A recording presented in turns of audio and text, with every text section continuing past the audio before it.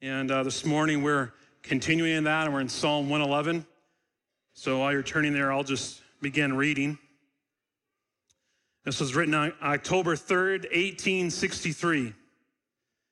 The year that is drawing toward its close has been filled with the blessings of fruitful fields and healthful skies. To these bounties, which are so constantly enjoyed that we are prone to forget the source from which they come, others have been added, which are so extraordinary a nature that cannot fail to penetrate and even soften the heart, which is habitually insensible to the ever-watchful providence of Almighty God. In the midst of a civil war of unequaled magnitude and severity, which has sometimes seemed to foreign states to invite and provoke their aggressions, peace has been preserved with all nations, order has been maintained, the laws have been respected and obeyed, and the harmony has prevailed everywhere except in the theater of military conflict, while that theater has been greatly contracted by the advancing armies and navies of the Union. Needful diversions of wealth and of strength from the fields of peaceful industry to the national defense have not arrested the plow, the shuttle, or the ship. The axe has enlarged the borders of our settlements, and the mines, as well of iron and coal as of precious metals, have yielded even more abundantly than the heretofore. Population has steadily increased, notwithstanding the waste that has been made in the camp, the siege, and the battlefield, and the country, rejoicing in the consciousness of augmented strength and vigor is permitted to expect continuance of years with large increase of freedom. No human counsel hath devised, nor hath any moral hand worked out these great things. They are the gracious gifts of the Most High God, who, while dealing with us in anger for our sins, hath nevertheless remembered mercy. It has seemed to me fit and proper that they should be solemnly, reverently, and gratefully acknowledged as with one heart and with one voice by the whole American people. I do therefore invite my fellow citizens in every part of the United States, and also those who are at the sea, and those who are sojourning in foreign fields, to set apart and observe the last Thursday of November next as a day of thanksgiving and praise to our beneficent Father who dwelleth in the heavens. And I recommend to them that while offering up ascriptions justly due to him for such singular deliverances and blessings, they do also with humble penance for our national perverseness and disobedience, commend to his tender care all those who have become widows, orphans, mourners, or sufferers in the lamentable civil strife in which we unavoidably engage, and fervently implore the interposition of the almighty hand to heal the wounds of the nation and to restore it as soon as may be consistent with the divine purposes to full enjoyment of peace, harmony, tranquility, and union. In testimony whereof I have hereunto set my hand and caused the seal of the United States to be affixed. Done at the city of Washington this 3rd day of October, in the year of our Lord, 1863, and of the independence of the United States, the 88th. By President Abraham Lincoln. October 3rd, 1863, Thanksgiving Day became a federal holiday, later moved to the 4th Thursday of November. Lincoln's address sounds so religious, doesn't it? Humble before God, recognizing him as the giver of all good gifts, exalting God's greatness to us all, but also recognizing God's right to judge us for our wickedness. Shocking things, really, I think, for an elected official to say. But also is the fact that thankfulness has seeped in, and we see it as a secular thing to do, the urge from this world to want to thank someone for good things happening. How frequent are the words do we hear, thank God, and then fill in the blank? And I wonder how many really mean it. What are you thankful for? What are you thankful to God for? How has your week gone? Have you spent time this week praising God? Have you spent a deliberate time rehearsing the goodness of God? This morning, we're going to look at a psalm that should fuel our praise for God as we search for wisdom in this world. If you have Bibles, I invite you to turn, if you haven't already, to Psalm 111. If you're using a Bible that's provided there in the seats, it's on page 477. I encourage you to use that. Hebrew poetry, unlike our poetry, is not based on rhyming, but you'll find various devices in Hebrew poetry that indicate that there's an elevated sort of aesthetic style. One thing that you find in Hebrew poetry is parallelism, where the same thing is said right next to another in a different word in order to sharpen our understanding of what's just been said. Another pattern that you find in Hebrew poetry is the use of acrostics. And this psalm is one of those. It's an acrostic based on the Hebrew alphabet. Interesting, the next psalm is as well, Psalm 112. Clearly, they go together as twins. They both focus on the fear of the Lord, and they emphasize in Psalm 111, the righteousness of God, and Psalm 12, the righteousness of those who love God. And so this psalm, beginning after the opening, praise the Lord, follows the letters of the Hebrew alphabet in 22 different statements that it makes about God. So we're going to look at this, Lord willing, here in the 10 verses, Psalm 111, and follow with me as I read Psalm 111. Praise the Lord. I will give thanks to the Lord with my whole heart in the company of the upright in the congregation. Great are the works of the Lord, studied by all who delight in them. Full of splendor and majesty is his work, and his righteousness endures forever. He has caused his wondrous works to be remembered. The Lord is gracious and merciful. He provides food for those who fear him. He remembers his covenant forever. He has shown his people the power of his works in giving them inheritance of the nations. The works of his hands are faithful and just. All his precepts are trustworthy. They are established forever and ever to be performed with faithfulness and uprightness. He sent redemption to his people. He has commanded his covenant forever. Holy and awesome is his name. The fear of the Lord is the beginning of wisdom. All those who practice it have a good understanding. His praise endures forever. So here's the point of my message. I want you to write this down, okay? If you have notes, write this down. If you write anything this morning, write this down. Wisdom begins with the worship and wonder of God. Wisdom begins with the worship and wonder of God. If you're searching for wisdom, it begins with worship, which leads to wonder. And if we don't have worship and wonder, we won't experience wisdom. And this psalm is all about us remembering who God is and what God has done and what God will do. So if you came in, that's the outline. Worship, wonder, wisdom. Wisdom begins with the worship and wonder of God. And so as we begin, would you join me as I pray and we'll get started. Lord, this is your word, and we recognize that we need it. We thank you that your words are true, and your words are profitable, and your words glorify yourself, and they do good to our souls. So even as our souls are ministered to by your word as proclaimed and read this morning, we ask you to glorify yourself in your hearing, in our embracing and understanding your word, in our practice of this word by the power of your Holy Spirit and the help of the grace of the Lord Jesus Christ. We ask that you would help us in Jesus' name. Amen. First thing I want you to see is worship, verses 1 through 3. This psalm describes God, our great God. Of all the things this world needs to hear, the most needful thing is for them to hear about our great God. We need to consider God more. We will never exhaust all of our thoughts about God. We will never exhaust all of our praise that God deserves. We will never exhaust the devotion that God warrants. God is worthy of our worship. The psalmist says, praise the Lord. What a way to start. Praise the Lord. I will give thanks to the Lord with my whole heart in the company of the upright in the congregation. Praise the Lord. It's a determined resolve to praise God. He has made his mind up. His determination includes then giving thanks. He says, I will give thanks to the Lord with my whole heart. He'll give thanks with all that he has. It means to be sincere. And our worship to God must include a focused heart that is giving thanks to God. Worship is a determination not to forget God and to do it then with our whole heart.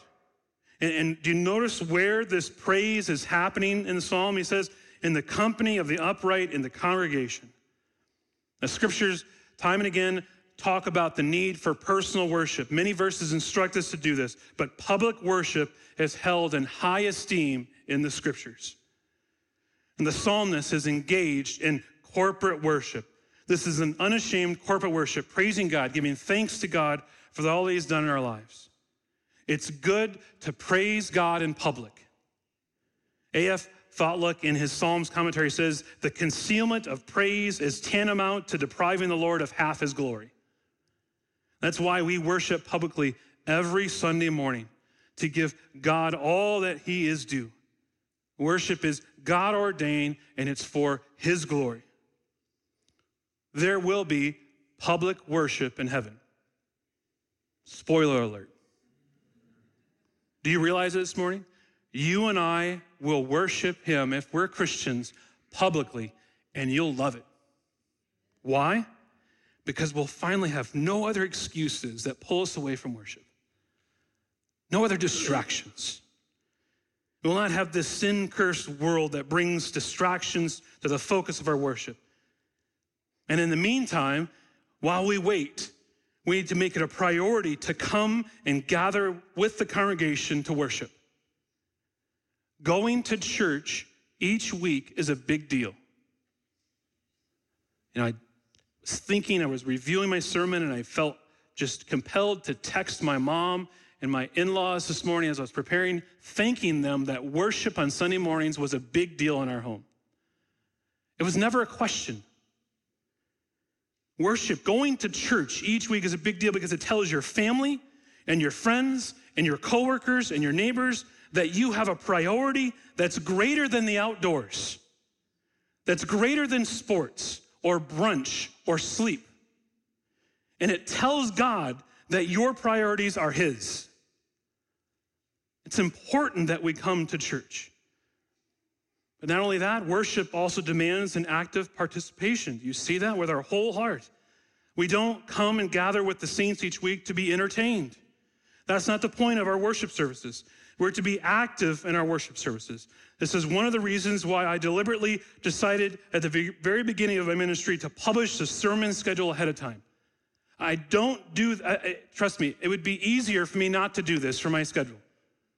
I do it on purpose so that you would have no excuse to not know what the passage of Scripture will be preached on each week. Do you take that schedule and have it? Do you read through what's going to be preached on? That's part of active participation in the worship service. You would know then what we're going to preach on. We want to give you plenty of time to read the passage, to study it, to meditate on it, and to email me during the week. Jeff, I've been in the passage. Have you considered this? I say this, I get one email every 3 months from you. Friends, help me out. I'm in the Word. You dive into the Word. Study it. Read it. Meditate on it. Send me a text message. Call me up. Jeff, have you looked at this part? It's an amazing section here in Psalm 11. Don't come in just dragging on Sunday, just wondering what's going to be preached. We give it to you. We tell you ahead of time. Actively participate in the worship. It also means that you take the notes, the outline there, and you take notes, being active in it. It means during the sermon, you have your Bible open. You follow the text, making notes for your study. And do you recognize that? You probably don't, that one of the things that I dearly miss as a preaching pastor is listening to sermons. I miss that.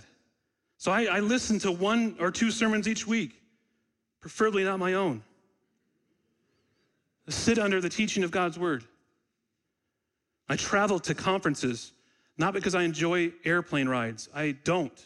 They're not made for tall men. I do that because I can sit for 3 days and hear 12 sermons, because I enjoy the active participation of sitting under God's Word preached. To be fed. I love taking notes. I love looking back over the notes of sermons past. I occasionally just pull out journals. I have stacks of them that I see what I've learned and the dates when I learned it. So friends, have that active participation. Worship demands an active participation with our whole heart. Come prepared to worship each week. Next Sunday, Lord willing, we will look at the demand for missions from Revelation chapter 5. So spend this week reading that chapter along with the other reading that you have in the Scriptures, and come prepared to actively participate in the preaching of God's Word as we dive into what God has for us. He says in verse 2 here, Great are the works of the Lord, studied by all who delight in them. Great are his works. They are immense and substantial. The Hebrew word for works is a word that usually refers to the stars and heavens and earth and the sky, the things that he's created. It's said that at the Cavendish Laboratory at Cambridge, the science building has over the door this inscription of verse Psalm 111:2. Great are the works of the Lord, studied by all who delight in them. These scientists at Cambridge walk in through the door with this inscription over the top. It's the days past, its charter, Cambridge University gave its scientists this verse as the motivation for their work. Imagine that. And today, if you're a Christian, you're a scientist, you're in research, what are you doing? You're not just figuring out mechanics, you're studying, most clearly, you're pondering the works of God. It means you are intellectually, intensely thinking about them. You are considering the work of an artist. You're studying the work of God. All science is studying the work of God, whether people know it or not. All science is studying the work of God. And he says there in verse 3, full of splendor and majesty is his work, and his righteousness endures forever. And when we come into worship, we come into the heavenly sanctuary of our God. What God creates, he sustains and upholds and directs and governs. And all these incredible things are glorious, revealing God's kingly splendor, majestic, manifesting his grandeur and his righteousness, displaying his holiness. Friends, God is worthy of our worship. So let me ask you, are you worshiping God? Are your praises to God done wholeheartedly, sincerely? Are you actively engaged in worship when you gather together with the saints? Are you focused on God this morning? It isn't that we don't have thoughts or troubles or issues in our lives, but that we bring those before him. Do you come prepared to worship with your whole heart on Sunday morning? Do you realize that Sunday morning worship is a Saturday night decision? That's when you decide, I'm going to go to worship. Do you want your kids to learn that Sunday morning worship is important? Then you need to make it important. Words teach, example sways. What are you teaching through your example? Is worship important? How often do you give thanks to God? You know, if I were to ask you for the remaining 35 minutes that we're to have in this place to write out all the things you're thankful for God, would you stall out in 5 minutes? Could you sit here? Would that be an easy task or a hard task? You know, I met with the elders this week for our elder meeting. We do, before every sermon, we read through the passage that we preached. And so we read through Psalm 111, and then we paused for a while, and we went around the room, just asked. I asked the elders, talk to me. What are some good things that God's done? And we spent 20 minutes, elders, just sharing what God has done, rehearsing the goodness of God. I just asked for 2 things, and it took 20, 25 minutes.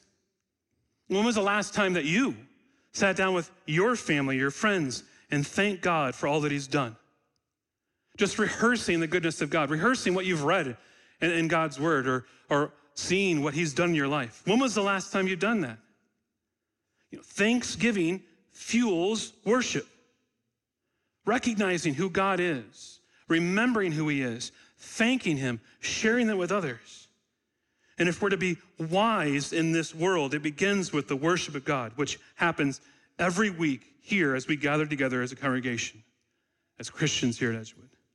So don't forsake this time. Gather together. Praise the Lord. I will give thanks to the Lord with my whole heart in the company of the upright in the congregation. Great are the works of the Lord, studied by all who delight in them. Full of splendor and majesty is his work, and his righteousness endures forever. So that's worship. Second is wonder. Worship leads to wonder in this psalm. And when the psalmist begins to praise God for all that he's done, his heart races to wonder of the God that he serves. I believe this psalm wanted to draw our attention back to consider God's work on behalf of his people in Exodus.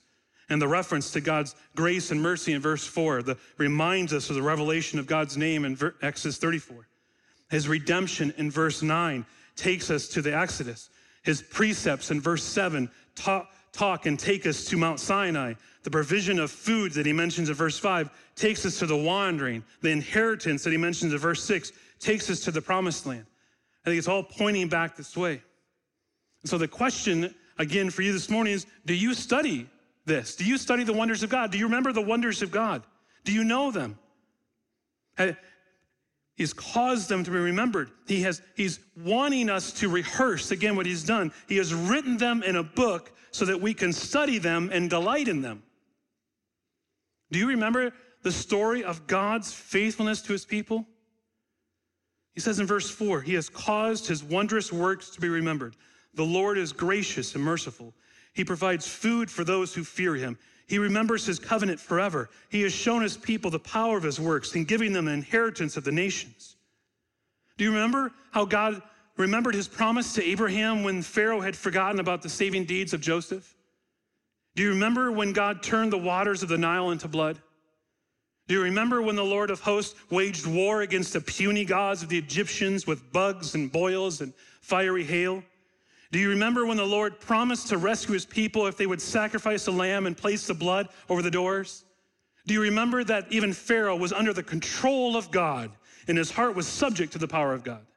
Do you remember when God led his people toward a vast sea with no visible sign of clear passage, and yet then God opened up the waters and destroyed Pharaoh's army behind them? Do you remember when he redeemed his people from the hands of tyranny? Do you remember that when they were safe in the wilderness, the people were hungry and God fed them from bread that came from heaven?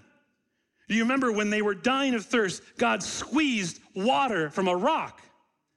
Do you remember that when he brought the thunder and lightning to the top of Mount Sinai, when he spoke and it sounded like loud thunderclaps and smoke was seen?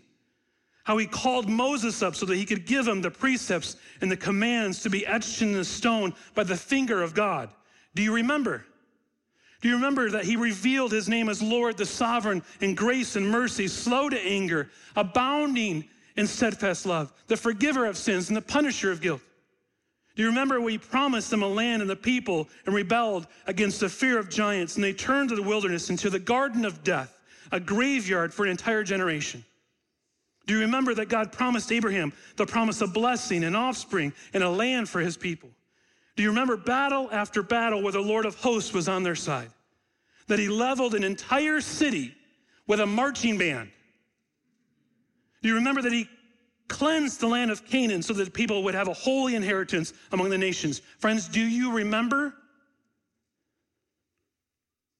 Shocking that I and that we so quickly forget as humans the awesome and incredible wonders of our God. His wonders are so striking that they should continue to amaze and confound us. And I'm shocked that we don't spend more time considering all that God has done, not only in his word, but in our lives. Do you regularly rehearse together as family and friends all the goodness of God? Do you regularly remind yourself how awesome this God that we serve is? I'm sure I've shared this before, but when I was in college, I visited some friends, a classmate. Her parents were missionaries in Puerto Rico. And when we sat down for the first meal together, I couldn't help but notice at the dining room table to the left of that where I sat was this hodgepodge of a shelf with little cubbies, this large shelf. And it was odd, to say the least. It had all sorts of items in it. It had a Matchbox car that I remember. It had a small plastic flower. And then it had something that caught my eye. It was just a clipping of hair in like a hair tie. I wasn't sure if I should be surprised or scared. And the conversation at the table begins before we ate, and the husband noticed me glancing the shelf, and I began to wonder if I should wear a hat to bed. Not really sure what's going to happen. And he motions to the shelf, and he says to me very simply, pick a cubby. I thought, I don't really want any of those things. He says, pick a cubby, I'm gonna share a story. And so I naturally chose, what would you choose? The hair, right? Why do you have hair in that? And he proceeded to share a story of a furlough in the US. For years, they served in a team in South Africa. So their kids grew up there, and they have 4 boys and this one girl that I went to school with, and she was just 4 or 5 at the time, and they had just finished reporting at this church in the Sunday evening service, and they're outside during the summertime, chatting outside. When all of a sudden, in the midst of the discussion together with church families, they hear screeching and a loud honk, a horn, and their hearts just race and turn to see a flash of blonde hair as one of the brothers scoops up their daughter, just yanking them out of the way of an oncoming truck.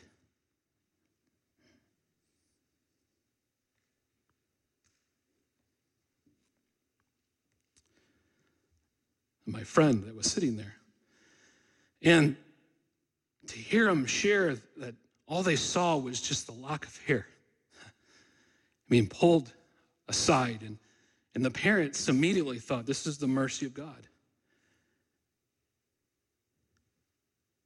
So, you know what they did? They cut the hair and stuck it on the cubby so that they could tell others how great their God is. And it was full. This cubby was 20, 30 different things. And each one, as we were there for that time, was a story, was something they picked out of how God had been faithful to them. Imagine growing up in this home as the constant rehearsal of how good God is and the witness it was to the people that sat around that table. Do you have those remembrances in your life? You should ask Pastor Ryan about a hubcap. Is it hung up anywhere, Ryan? Where's it at? In his garage. You go ask Pastor Ryan about a hubcap after the service. Perhaps your life hasn't, though, been a series of rescues. Perhaps it's been a list of hardships. And I mentioned last week I was reading on Stonewall Jackson and received my book in the mail, and sure enough, it's Jason Rasmus on the cover. Another story, when his wife, Ellie, whom Stonewall just loved and adored and was so thankful of God providing a wife, when Ellie was pregnant and then gave birth to a stillborn son, the story says that an hour later, a hemorrhage started and that was fatal for her. And so when it seemed, the author says, in a matter of moments, Stonewall's whole world seemed to cave in around him.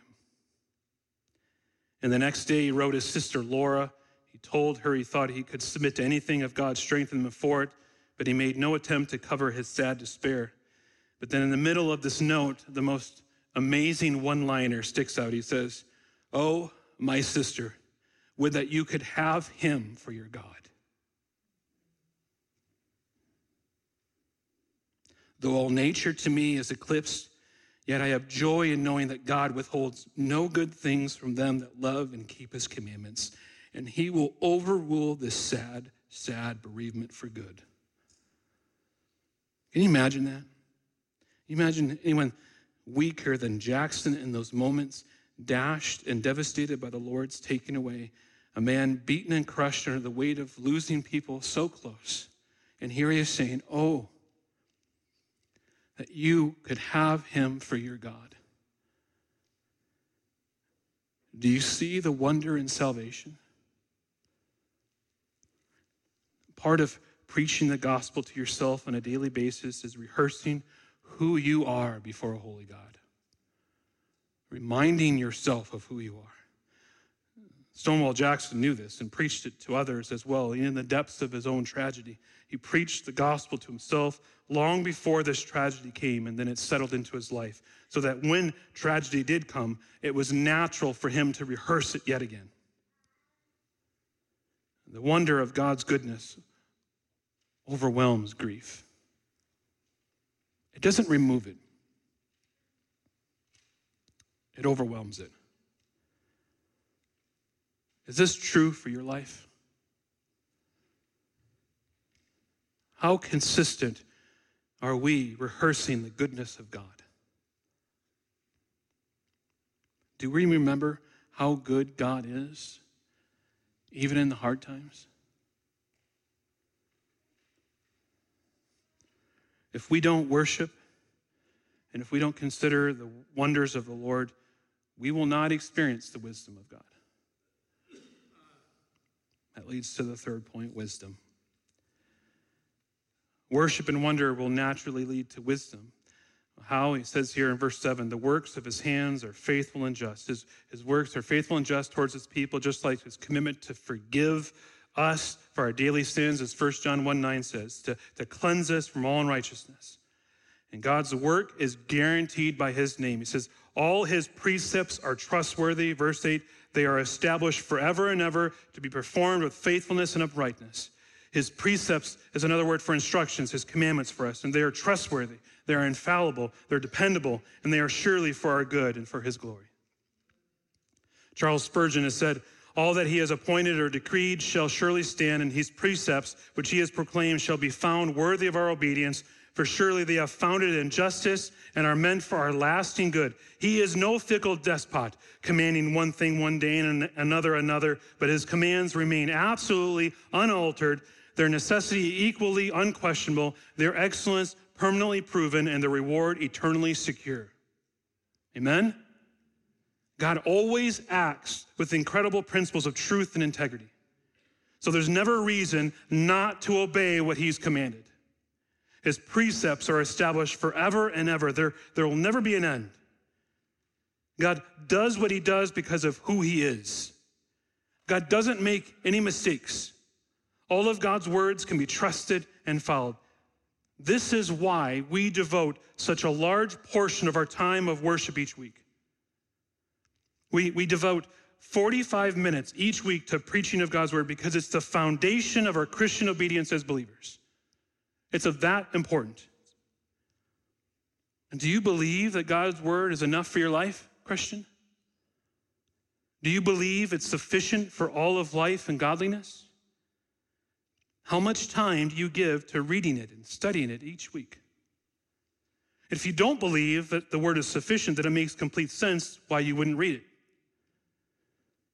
Friends, you will never be disappointed with the time that you spend reading the Bible. You will not get to the end of your life and regret the time that you spent in the Word. You're not going to say, oh man, I wish I had read the Bible less and watched Netflix more. It's not going to happen. It's not true for the Christian. And so we need to find joy in reading and studying the Bible this week, friends. Verse 9, he says he sent redemption to his people. He has commanded his covenant forever. Holy and awesome is his name. God's greatest work for Israel was his redemption by sending a rescuer to save them from the hands of Pharaoh. He delivered his people from bondage. Redemption is a term borrowed from the ancient world of business, just as propitiation is borrowed from the language of religion, and justification from the ancient world of law. Redemption refers to buying something in the marketplace and also to buying it out of the marketplace so it will not have to be sold there again. This means little if we think of it in regard of mere objects, but it means a great deal when we think of it in regard to people, especially slaves. To redeem a slave was to buy the slave out of the slave market so that he or she might be set free. Friends, this is what Jesus did for us. Paul touches on this in Romans 8 when he says, for the law of the Spirit of life has set you free in Christ Jesus from the law of sin and death. He means that he was a slave to sin and death once, but Jesus has freed him from slavery as he has all of those that have been saved by him. This is what we remember each month when we celebrate the Lord's Supper together. We've been purchased from the slave market of sin, bought back. We were once bound in our sin, and we're now set free in Jesus Christ. He sent redemption to his people. He has commanded his covenant forever. Holy and awesome is his name, he says. And then in verse 10, the fear of the Lord is the beginning of wisdom. All those who practice it have good understanding. His praises endure forever. If you were to spend this afternoon or this evening searching for that beginning phrase, the fear of the Lord is the beginning of wisdom, you'd see it littered throughout scriptures, especially in the book of Proverbs. And there is such a thing as true religion, and it requires heavenly wisdom. It consists of loving and fearing and obeying God. Spurgeon has said, practical religion is the test of wisdom. Men may know and be very orthodox. They may talk and be very eloquent. They may speculate and be very profound, but the very best proof of their intelligence must be found when they're actually doing the will of the Lord. And what Spurgeon is saying is that you may know of the Lord, but you have to know him personally. You have to connect who he is to every part of your life. To fear the Lord, to know the Lord, to live for the Lord. And wisdom is practical living, not just knowledge for living. It's practical living. It's living the word of God. And God has to have total influence on how you actually live. You have to know him and worship him and wonder at what he's done and live obedient to his word if you're going to have wisdom in this life. There is no godly wisdom in men until they fear God, till they revere him. To obey God's word is to fear him, to show reverence for him in your life. And we should obey the Bible whether it makes us happy or not. The fear of the Lord is the beginning of wisdom. But many, I recognize, and you know, do not fear God. Instead, they fear man. They fear what man thinks. You remember when we were learning in 1 Samuel chapter 15 when King Saul was fearful of what man thought? If you remember, he was commanded by God to go and destroy the Amalekites, but instead he spares the king Agag, and the best of the sheep and cattle. And when the prophet Samuel confronts him with the disobedience to God's word, Saul confesses his sin, but then he quickly justifies it. He says, I feared the people and obeyed their voice. He may have felt real pressure from the leaders of his army to bring home some of the spoils from war, in which case his defense is inexcusable in light of God's endless warnings to not fear people. Or perhaps Saul reasoned that the fear of others was so common that Samuel would accept his excuse because it's the human thing to do. After all, it's such a part of human society. How can we be held accountable for it? You realize the fear of man is so heavily steeped in the heart of man, but it's never excused by God. You see it again in the New Testament, in the Gospel of John, chapter 12, with some of the leaders coming and hearing Jesus' words and being convinced that he was sent here by God, and you would think that they would drop everything and follow him. This is the one that they've been waiting for. This is the one we've been praying for. How else will they do it? They're becoming convinced, but they're to worship, right? But that doesn't happen. They feared confessing their faith openly because of the possible rejections and the rejection they would have from those in the synagogue. And here's what John says about this. For the fear of the Pharisees, they did not confess it, so that they would not be put out of the synagogue. See, the synagogue was their life. It was their job. It was their way of supplying for their family. So they feared being thrown out. In verse 43, for they love the glory that comes from man more than the glory that comes from God. How would you like that written on your tombstone? Is it right now? They loved the glory that comes from man more than the glory that comes from God. What an indictment. They lacked any fear of God, and thus they lacked any wisdom for their life. The psalmist says, the fear of the Lord is the beginning of wisdom.